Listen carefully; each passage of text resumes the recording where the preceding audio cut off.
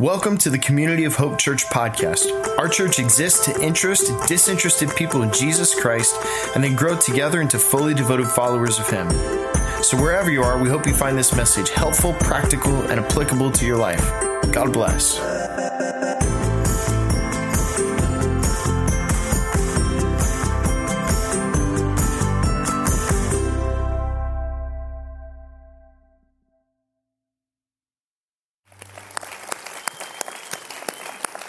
Come on, give it up for Carrie. Isn't that great? Awesome. Man, if you are new to our church and you don't know what's happening in our family ministries, particularly in our student ministry on Wednesday night, it's awesome. It's blowing up and Jesus is showing up and changing lives. It's an awesome thing. Amen to that. Amen to that. Amen. Hey, well, good morning, everybody. Good. Congratulations to all of you who actually showed up today with daylight savings and spring break. We're glad for that. If you're new with us, my name is Trevor. Let me introduce myself. I'm Trevor, one of the pastors here at Community of Hope. We're so glad that you've joined us for worship today. So welcome here to all of you at the West Campus and what we call downtown Loxahatchee. So we're glad all of you are here. And to everybody who's streaming with us online, the vast majority of our church is still streaming online with us. And so we're glad that you're here today too. So if you're online on a computer with us, wave at me, put an emoji in the chat, say, hey, glad that you've joined us here today. Hey, listen, before we jump into our message, quick little church update thing. Want to let everybody know what we're going to be doing for Easter in just a couple of weeks. We're excited about this. Last year, Easter was online only. We're in total shutdown. We're having services this year for Easter. It's going to be awesome. It's going to be great. Yeah. Now, some of you, if you especially, you came to our drive-through Ash Wednesday stuff, or maybe you had heard about what our original plans were. Our original plans were going to meet at an amphitheater here in town. The city of Wellington changed some of their policies.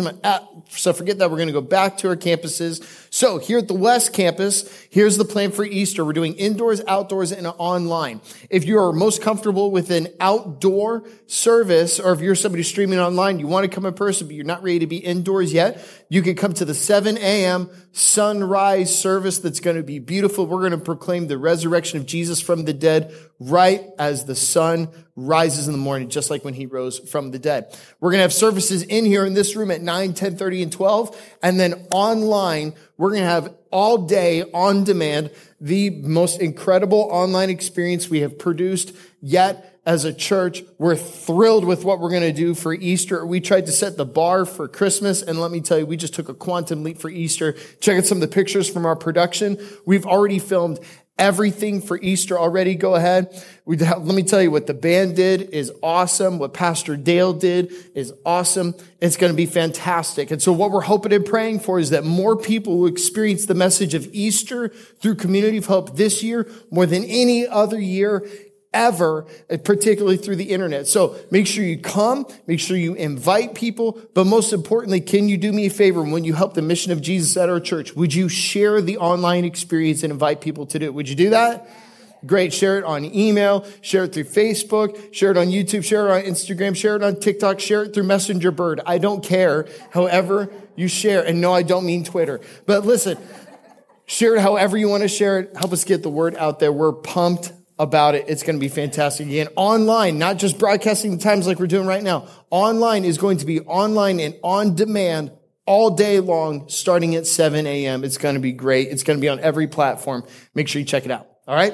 So we are pumped about that. Now, something else I've been pumped about is it's actually been a big week in the Johnson household. As many of you know, if you've come into our church for any period of time, you know that I love sports. I'm not good at sports. I can't catch anything. People say the only ball I can catch, or the only thing I can catch, is a cold. So the only sports I have ever been good at my entire life are ones where they're contact sports. Like if the goal is to hit the person, you got it. You got it. So I love martial arts. I love just all sorts of type of combat sports. I wrestled. I did martial arts. I did taekwondo. I'm doing karate now. I love it. I put the fist in pacifist, baby. Yeah. Now, and so this is the type of sport that our family does in our house. And many of you know my son Cade takes karate. So this is a big week. We had a testing this week. And let me show you a picture of what happened to Cade on Friday night. Look at that. Look at that stud. He graduated from green belt, black stripe to blue belt. He's now in the advanced class, which is awesome. Here's something. Yeah, all right. He's actually here on the front row, so make sure you give him a high five later. Good job, buddy. Proud of you. Now, here's also something that's really cool. Not only is Kate in karate, but Tessa started karate too, and she just got her first testing, and she took off that white belt and put on that yellow belt this past week. That's right. The ladies in our family know how to paint their toenails, and they know how to kick you in the face. Straight up, man. Hashtag International Women's Day, baby. So we love all this stuff. Now, why am I showing you this right now? I'm showing you this because there's something about the belt system in karate that all of us can identify with. Karate or taekwondo or whatever, or Brazilian jiu-jitsu, whatever style it is, if you care anything about martial arts, there's something everybody can identify with that. Everybody, no matter who you are, if you like sports or if you don't even like to sweat, okay? No matter where you are, all of us like the idea of being able to have progression, to have progress, to have growth, to have achievement, to go to the next level on something. We all like this. You all like to go to the next level, let's say, on games. You all like to go to the next level on your career. You like to go to the next level on a certain status you have with an organization. You like how to go to the next level on whatever it may be. You enjoy that. We all enjoy this in every sphere of life. We all enjoy going to the next level. This is what we are talking about today. In our series, Descending into Greatness. We're talking about going to the next level of what Jesus modeled for us. So in this series, Descending into Greatness, we're about a month into it. We're talking about a hymn that was in Philippians chapter 2. It's a letter that the Apostle Paul wrote to a group of churches in the ancient city of Philippi. And what he talked about was he took an old song that was written in the 30s AD that was circling around the Christian community. It's actually the oldest piece of Christian literature that archaeologists have. And he quoted this piece of poetry, this song, this hymn, these song lyrics that were about Jesus and how modeling what Jesus did is a model for how we should have our relationships with one another. And ultimately, what the Apostle Paul is saying here is what Jesus did was instead of setting himself up as great, making himself great, making himself important and grand, Jesus descended, lowered himself, humbled himself, and in doing so, he descended into greatness. See, in our culture, we're addicted to up. We're addicted to ascending. We're addicted to climbing the ladder. Jesus told us the way to greatness isn't to exalt yourself, but to become great, you have to humble yourself. So the past couple of weeks, we've talked about how literally this piece of scripture, whether you're a Christian or not, religious or not, spiritual or not, it doesn't matter. If you live in Western civilization, we admire humility and we abhor arrogance because of this passage of scripture. It literally changed the history of the world. We talked about how humility begins with dignity and identity, that you can't lower yourself unless you first know who you really are. I am who you say I am, God. We just sang that a moment ago. And then last week, Pastor Dale talked with us about how humility and servanthood go together. If you want to grow to become humble, grow to serve other people. There's no quicker way to the path of humility than that. And so here we are today. We're jumping in. So if you haven't opened up your COH app yet, I go ahead and encourage you to do that. If you brought your Bible with you, go ahead and do that. Otherwise, we're going to have that on the screen. Open up your sermon notes. However you write stuff down, open up a note in your phone. I don't care. I always say that the shortest pencil is longer than the longest memory. See that? You'll learn more if you write stuff down. But Trevor, I don't use a pencil on my phone. Just roll with me, okay? All right, great. All right, so we're in Philippians chapter 5, verses 5 through 11. We're going to look at this again. We're just going phrase by phrase through this passage. Verse 5, it says here, in your relationships with one another, have the same mindset as Christ Jesus, who being in very nature God, did not consider equality with God something to be used to his own advantage.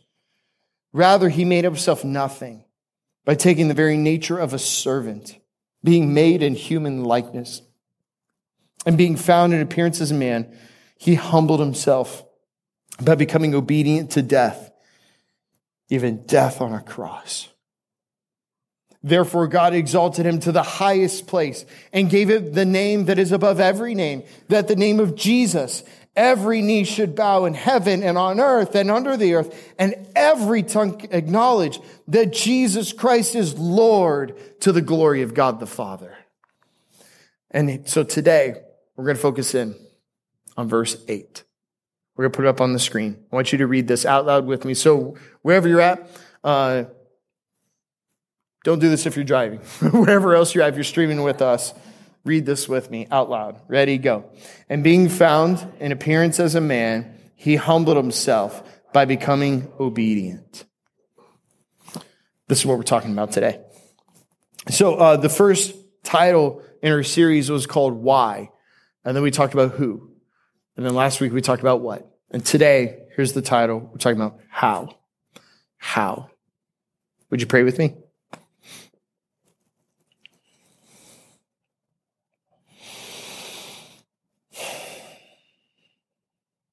Lord Jesus, we thank you that you are here. You are in our midst. We don't need to beg you to be here. You were here waiting for us. And so here we are. Lord, my simple prayer is, I pray a prayer out of Jeremiah, that you would make your word and these words like the Holy Spirit. The Holy Spirit, you would make this like a living flame of love.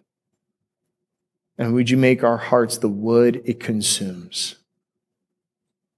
Come, Holy Spirit. We've opened our ears. Now speak. In Jesus' name we pray. And everyone said, amen. Okay, so let's jump in. How then did Jesus descend into greatness? How did he do this? Well, we're going to focus on the last word we just read, and the word is obedience. Sexy, isn't it? Obedience. Now, I know what you're thinking. Oh, great. The one day I came to church, I even came on daylight savings. I actually got myself out of bed, or I'm actually streaming. Oh, geez, he's talking about obedience. If you're online, don't click off yet. If you're here in the room, I have you trapped. Now, just hold with me for a minute. What I'm trying to tell you today is that this is so important to the life of Jesus. If you think Jesus of Nazareth has anything worthwhile to say to you in your life, you're going to want to hear about what he has to say in his perspective on the concept of obedience. So let's just talk for a minute about what this is in particular. Obedience, the word for it in the Greek New Testament is the word akuo. Everyone say that with me. Akuo. Not hakuna matata, akuo. Akuo. And the root word for that in Greek is listen, which is the exact same root word for this concept in the Old Testament. The Old Testament, this word for this idea is shema. Everyone say shema. Shema. Shema means to listen, to follow, to acknowledge. There is no word in the ancient Hebrew Bible that Jesus memorized like every other young Jewish man in antiquity. There is no word for obedience. There's only shema, which means to listen. Now, when it's talking about listen, what it means is listen. It means acknowledge. It means follow. And we use the language the same way now today. For instance, if you're a parent of young kids, you say all day long, okay, we're going to do a good job listening today. Everyone do a good job listening, right? And if it's not a good day, if we're not doing a good job listening, in your house is probably, no one's listening to me. Or maybe just my house. Amen. Okay, great. So, yeah, you're with me. I got you. Okay? So we use this type of language today. And when it's talking about the idea of listening, the type of obeying, the idea of obeying, what it's really saying is, I am listening to you and will follow you and do what you say. This is obedience. Okay? Now, what's really important, whenever a preacher like me puts on a microphone and has a Bible and starts talking about obedience, some people, they kind of clinch up and they get ready because the church has done awful things with this concept before and has used religion like a club to beat people, right? So let me say what this is not going to be today. Obedience is not legalism. Have you ever met somebody who claims to be a follower of Jesus and they're just a flat out religious jerk? Yes, that's because they think obedience is legalism. They follow all the rules and they're the most unloving jerk face in the world.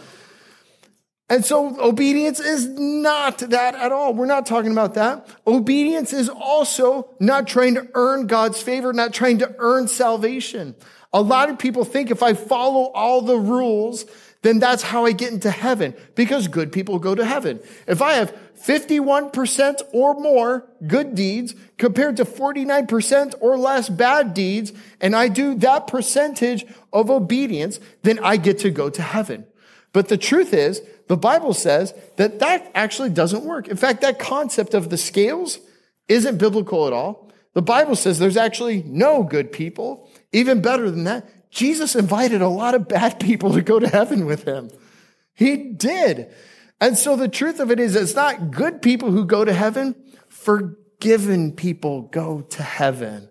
That's who goes. So this is not earning anything, trying to make God happy, trying to earn salvation. We're not trying to do anything with the scales today. None of that. None of that at all. And this is also, obedience is not about trying to do this through your own self-empowerment.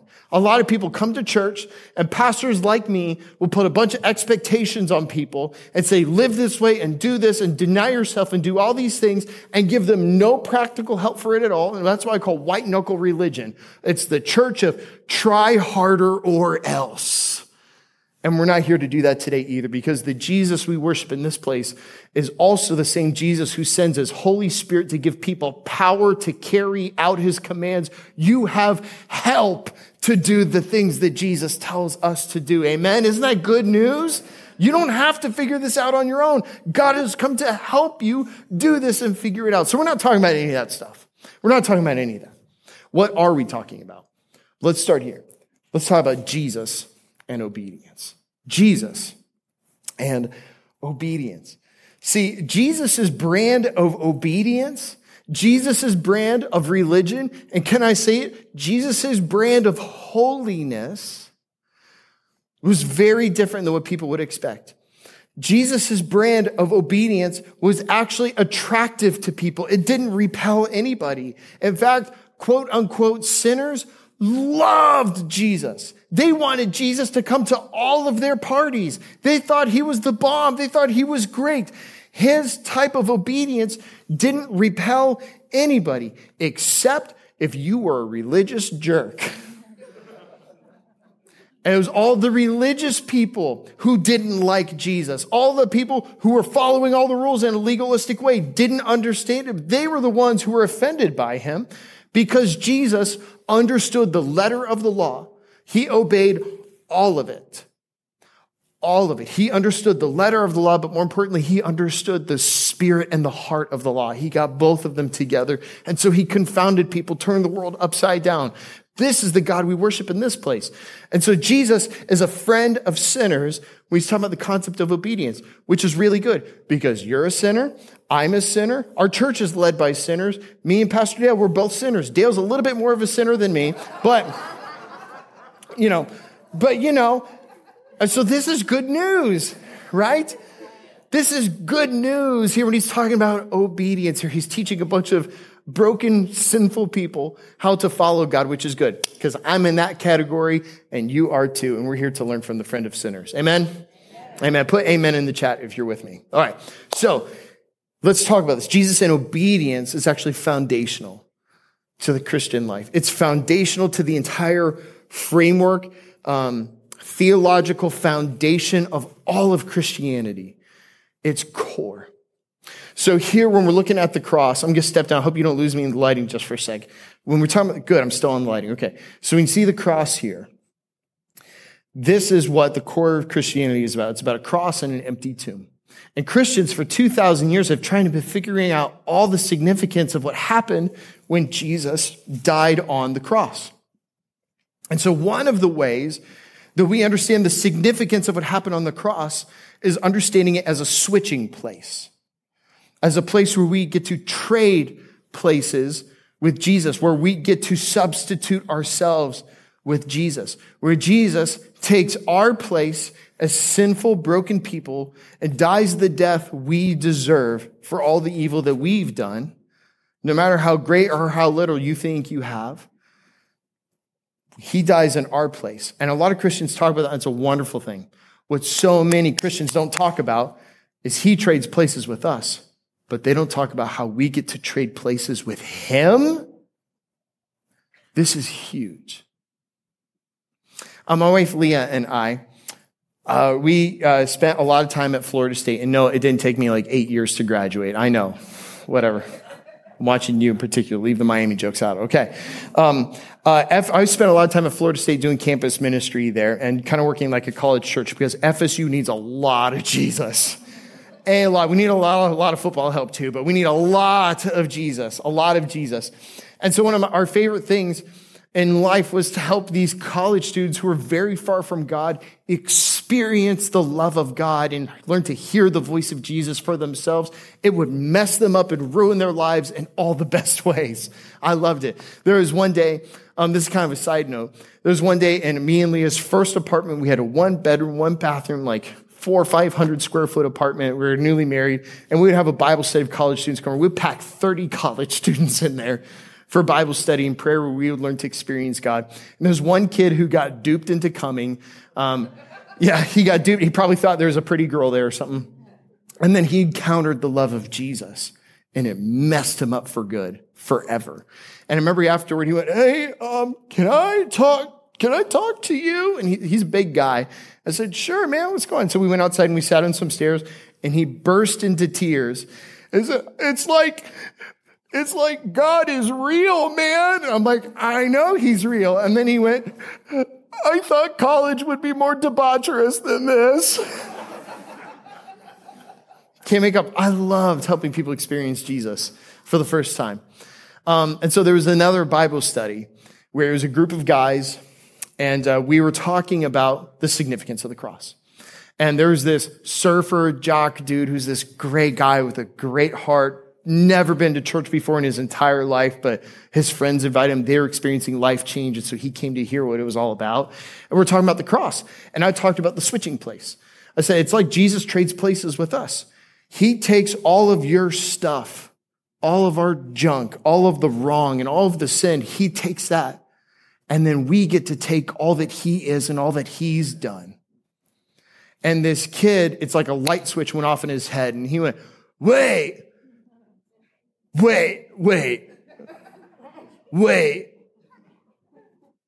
Whoa.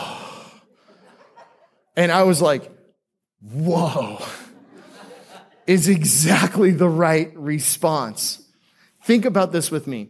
Not only does Jesus die in our place for our sins, he lived a perfect, righteous life, fulfilling everything God requires. He just didn't die as sinless. He lived a full, perfect human life. Here's what this means. Some of you came in here today, or some of you clicked on the stream today, and you needed to hear that Jesus has forgiven your past and you are free from your past. Amen.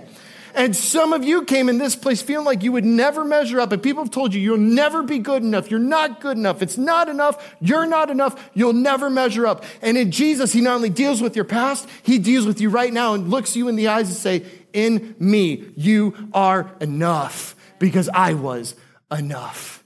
Amen.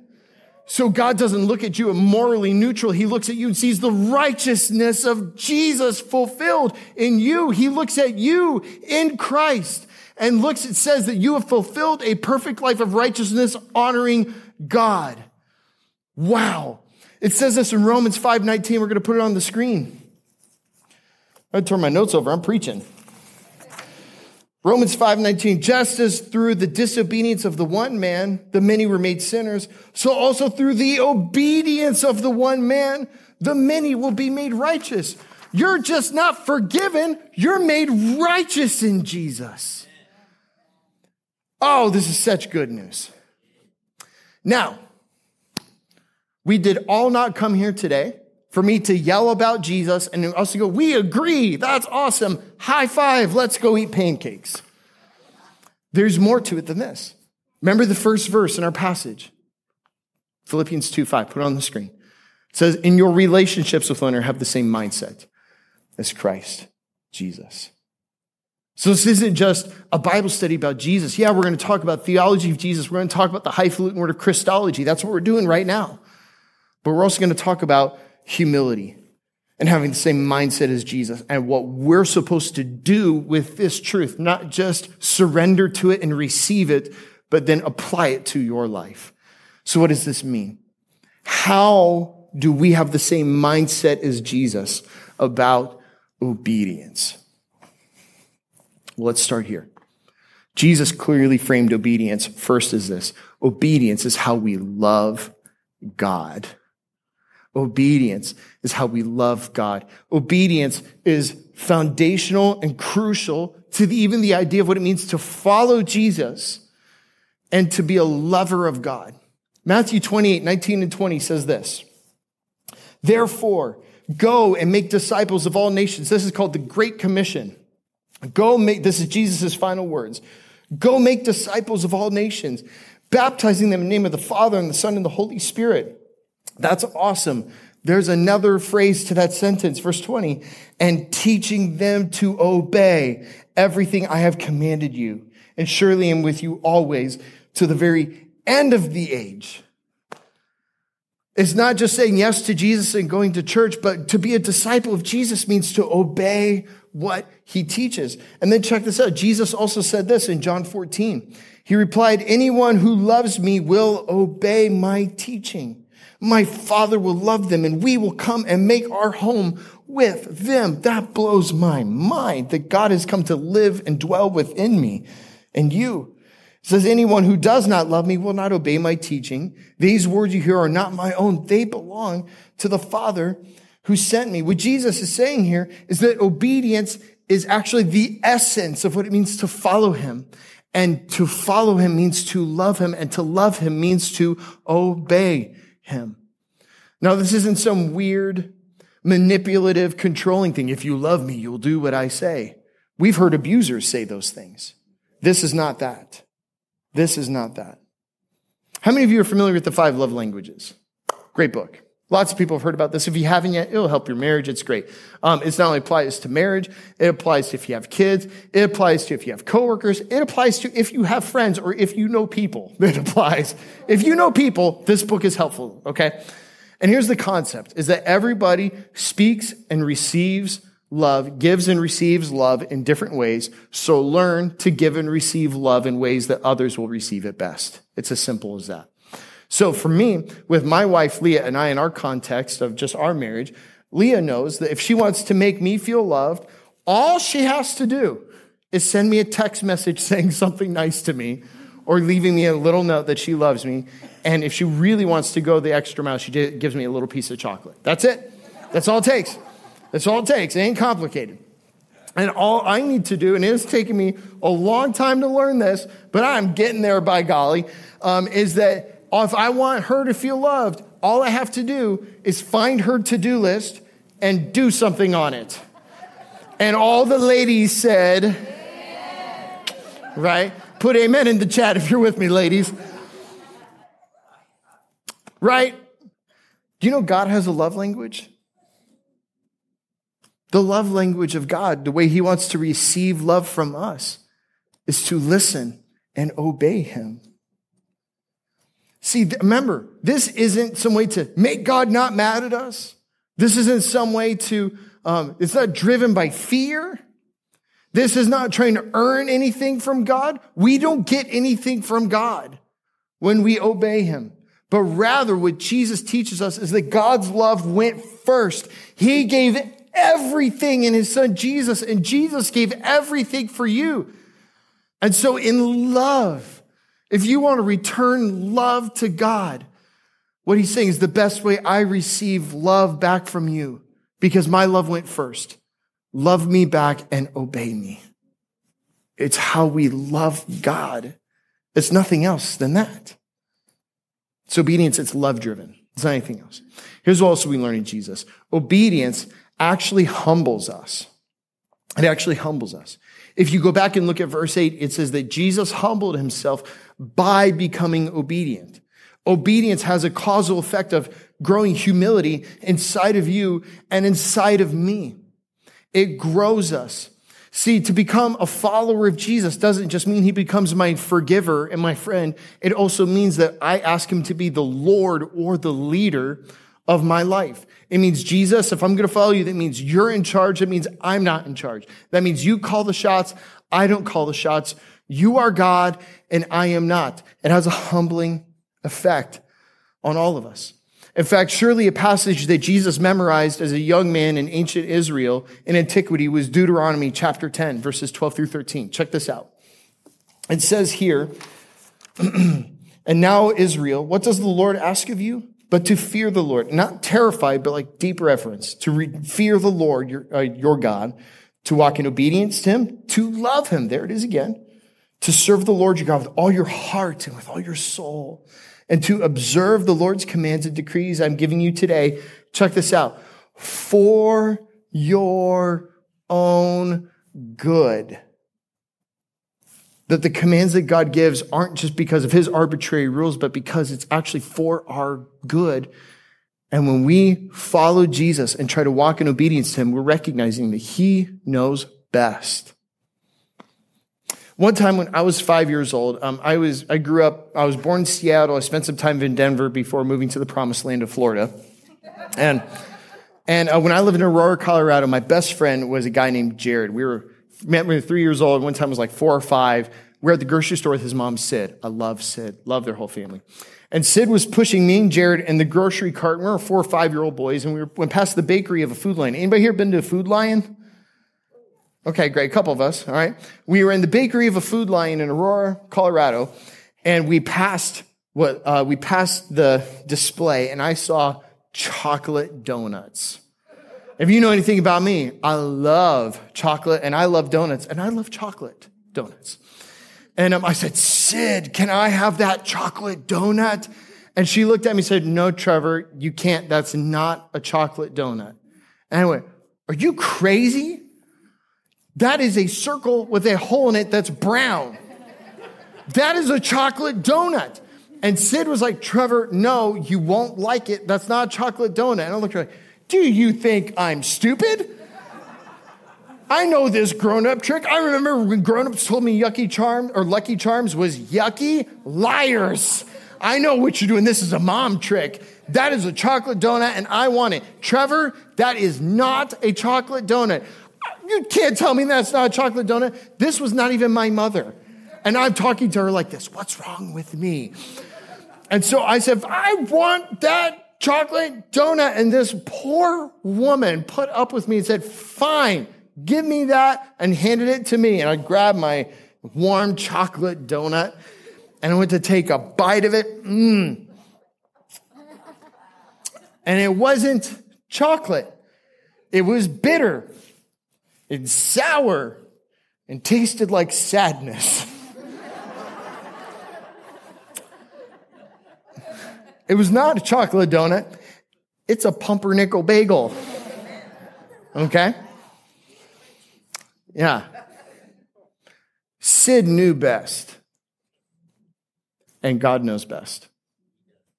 There are plenty of things in your life and in my life where we look at God and say, I want that chocolate donut. And he goes, that's not a chocolate donut. You're not going to like it. But I want it. No, I'm not going to get that. You're not going to like it. It's not good for you. But I want it. And we'll take it and eat it. And it's bitter and sour in our lives.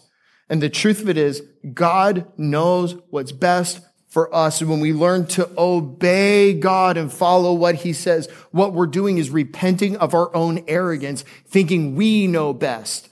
God, I know best. I can handle that relationship even though it's out of the bounds of what you say in scripture. God, I know best what to do with my money even though you directly say not to do that with my money. God, I know how to go about this conflict. God, I know how I can keep my emotions in check and how I can keep my hatred and bitterness and unforgiveness. I know better than you, God. When really, obedience, when we learn to walk in his ways, is saying, I actually don't know better. And I was wrong. And you're right. And you know best.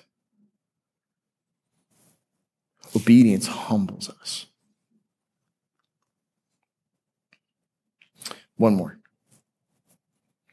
We also learn from Jesus, lastly, that obedience grows my relationship with God.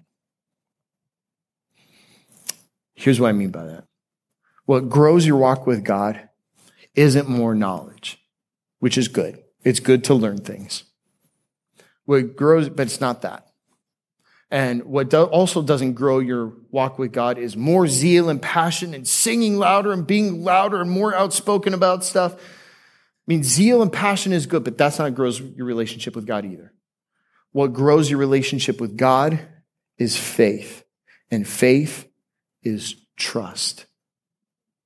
And when we learn to trust what God says, where we humble ourselves, say, you know better than me.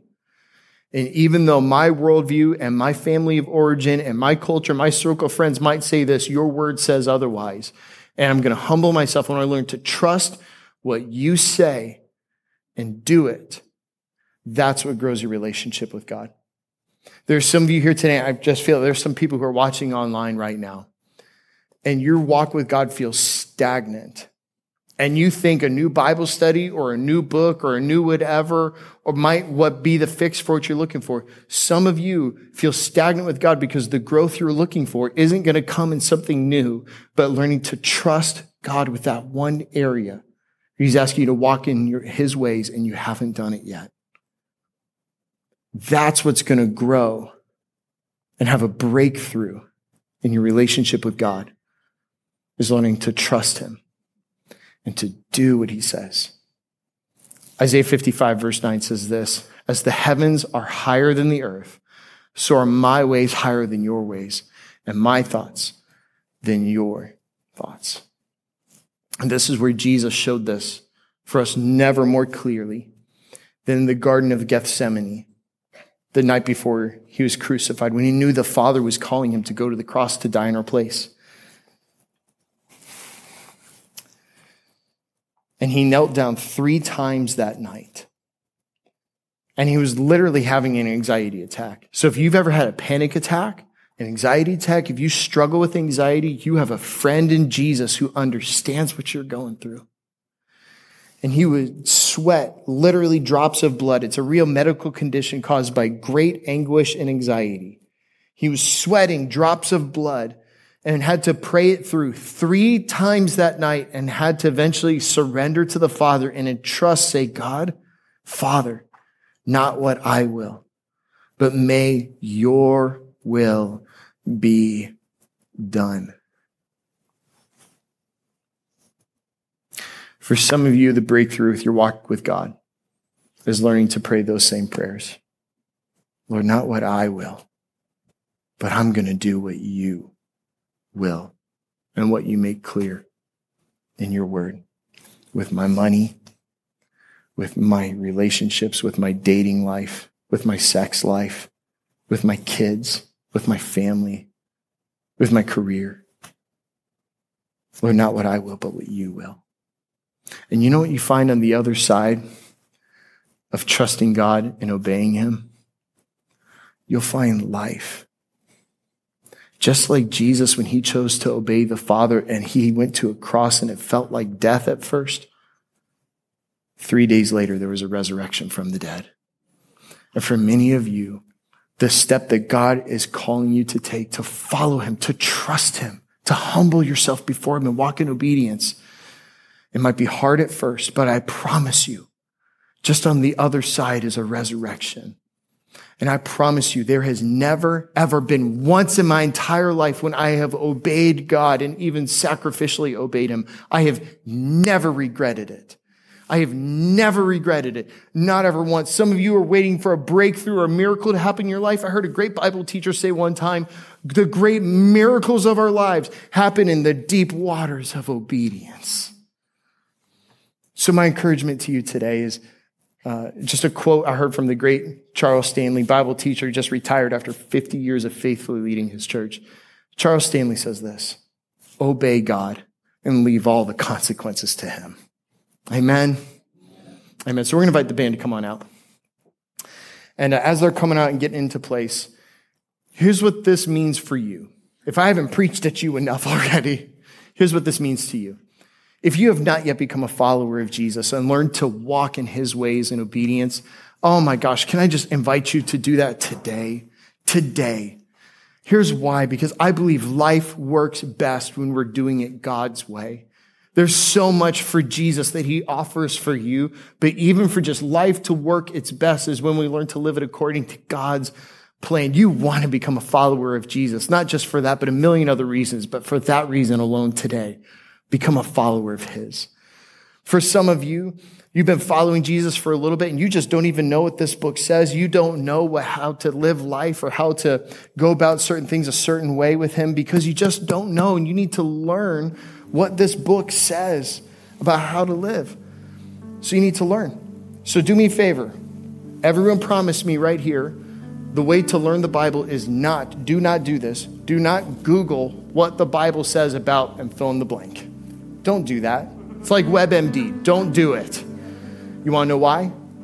You'll find a Bible teacher on the internet who will tell you anything you want to hear. You need a Bible teacher who would tell you the things you don't want to hear. Amen? You don't need a timid doctor, and you don't need a timid preacher, and you don't need a timid teacher. So learn the Bible. Get involved in a Bible study here. Get in a group if you're not in a group. Sign up for a Bible reading plan on the YouVersion plan. Talk to a staff member here. Ask questions in the context of community. Do that here. Some of you just need to learn because you don't even know what God commands. What does the Bible say about this subject? We'll show you. And then lastly, this is just true for all of us. We all just need to trust God a little bit more. So what's the one place in your life where today God's asking you to trust him and to follow him? Would you pray with me?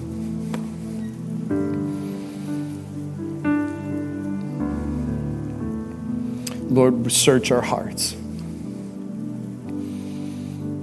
Search us, Lord. Know our hearts. Test us. Know our anxious thoughts. See if there is any offensive way in us and lead us in the way of life everlasting. Jesus, thank you for your obedience that makes us right with God. Thank you for teaching us obedience is to love the Father. It's not control, it's love. Thank you for giving us the grace of humility by following you.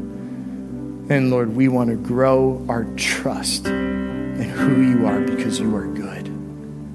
Speak and lead us now. In your name we pray. And everyone said, amen. Van's going to lead us in a song to time to respond. You can pray, you can worship, seek God. You know, there's a story from the life of Jesus. When he was in public, he was teaching. And so people caught a woman in the act of adultery and they drug her before Jesus, which is interesting. If they caught her, where was the guy? So they brought this poor woman in front of Jesus. They said, Lord, the scripture says that we should stone her. Aren't you going to obey the scriptures? And Jesus bent down and he started to write in the dirt. And we don't know what he wrote. And he said, sure. But first, you who are without sin, throw the first stone. Then you can stone her. And he bent down and wrote some more. And one by one, everybody dropped their stones and left, because no one's without sin.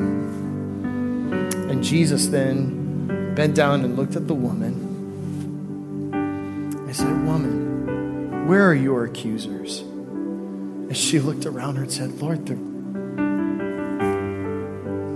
they're all gone, but no one's accusing me. And he looked at her in the eye and looks at you in the eye.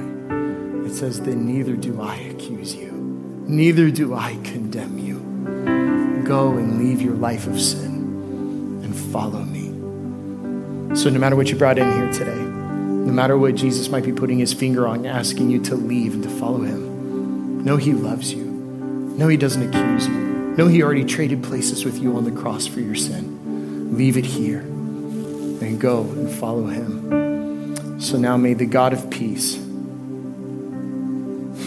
may the God of hope fill you with joy and peace as you trust in him, so that you may overflow with hope by the power of the Holy Spirit. In Jesus' name we pray. And everybody said, amen. Go in God's peace. We'll see you next week.